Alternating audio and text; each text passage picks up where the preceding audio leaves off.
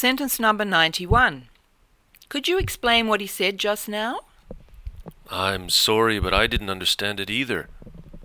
Sentence number 92. This is Taro, who is also from Setsunang University. I'm John. Nice to meet you. Sentence number 93. This is how you should practice speaking. Could you give us another example, please? Sentence number 94.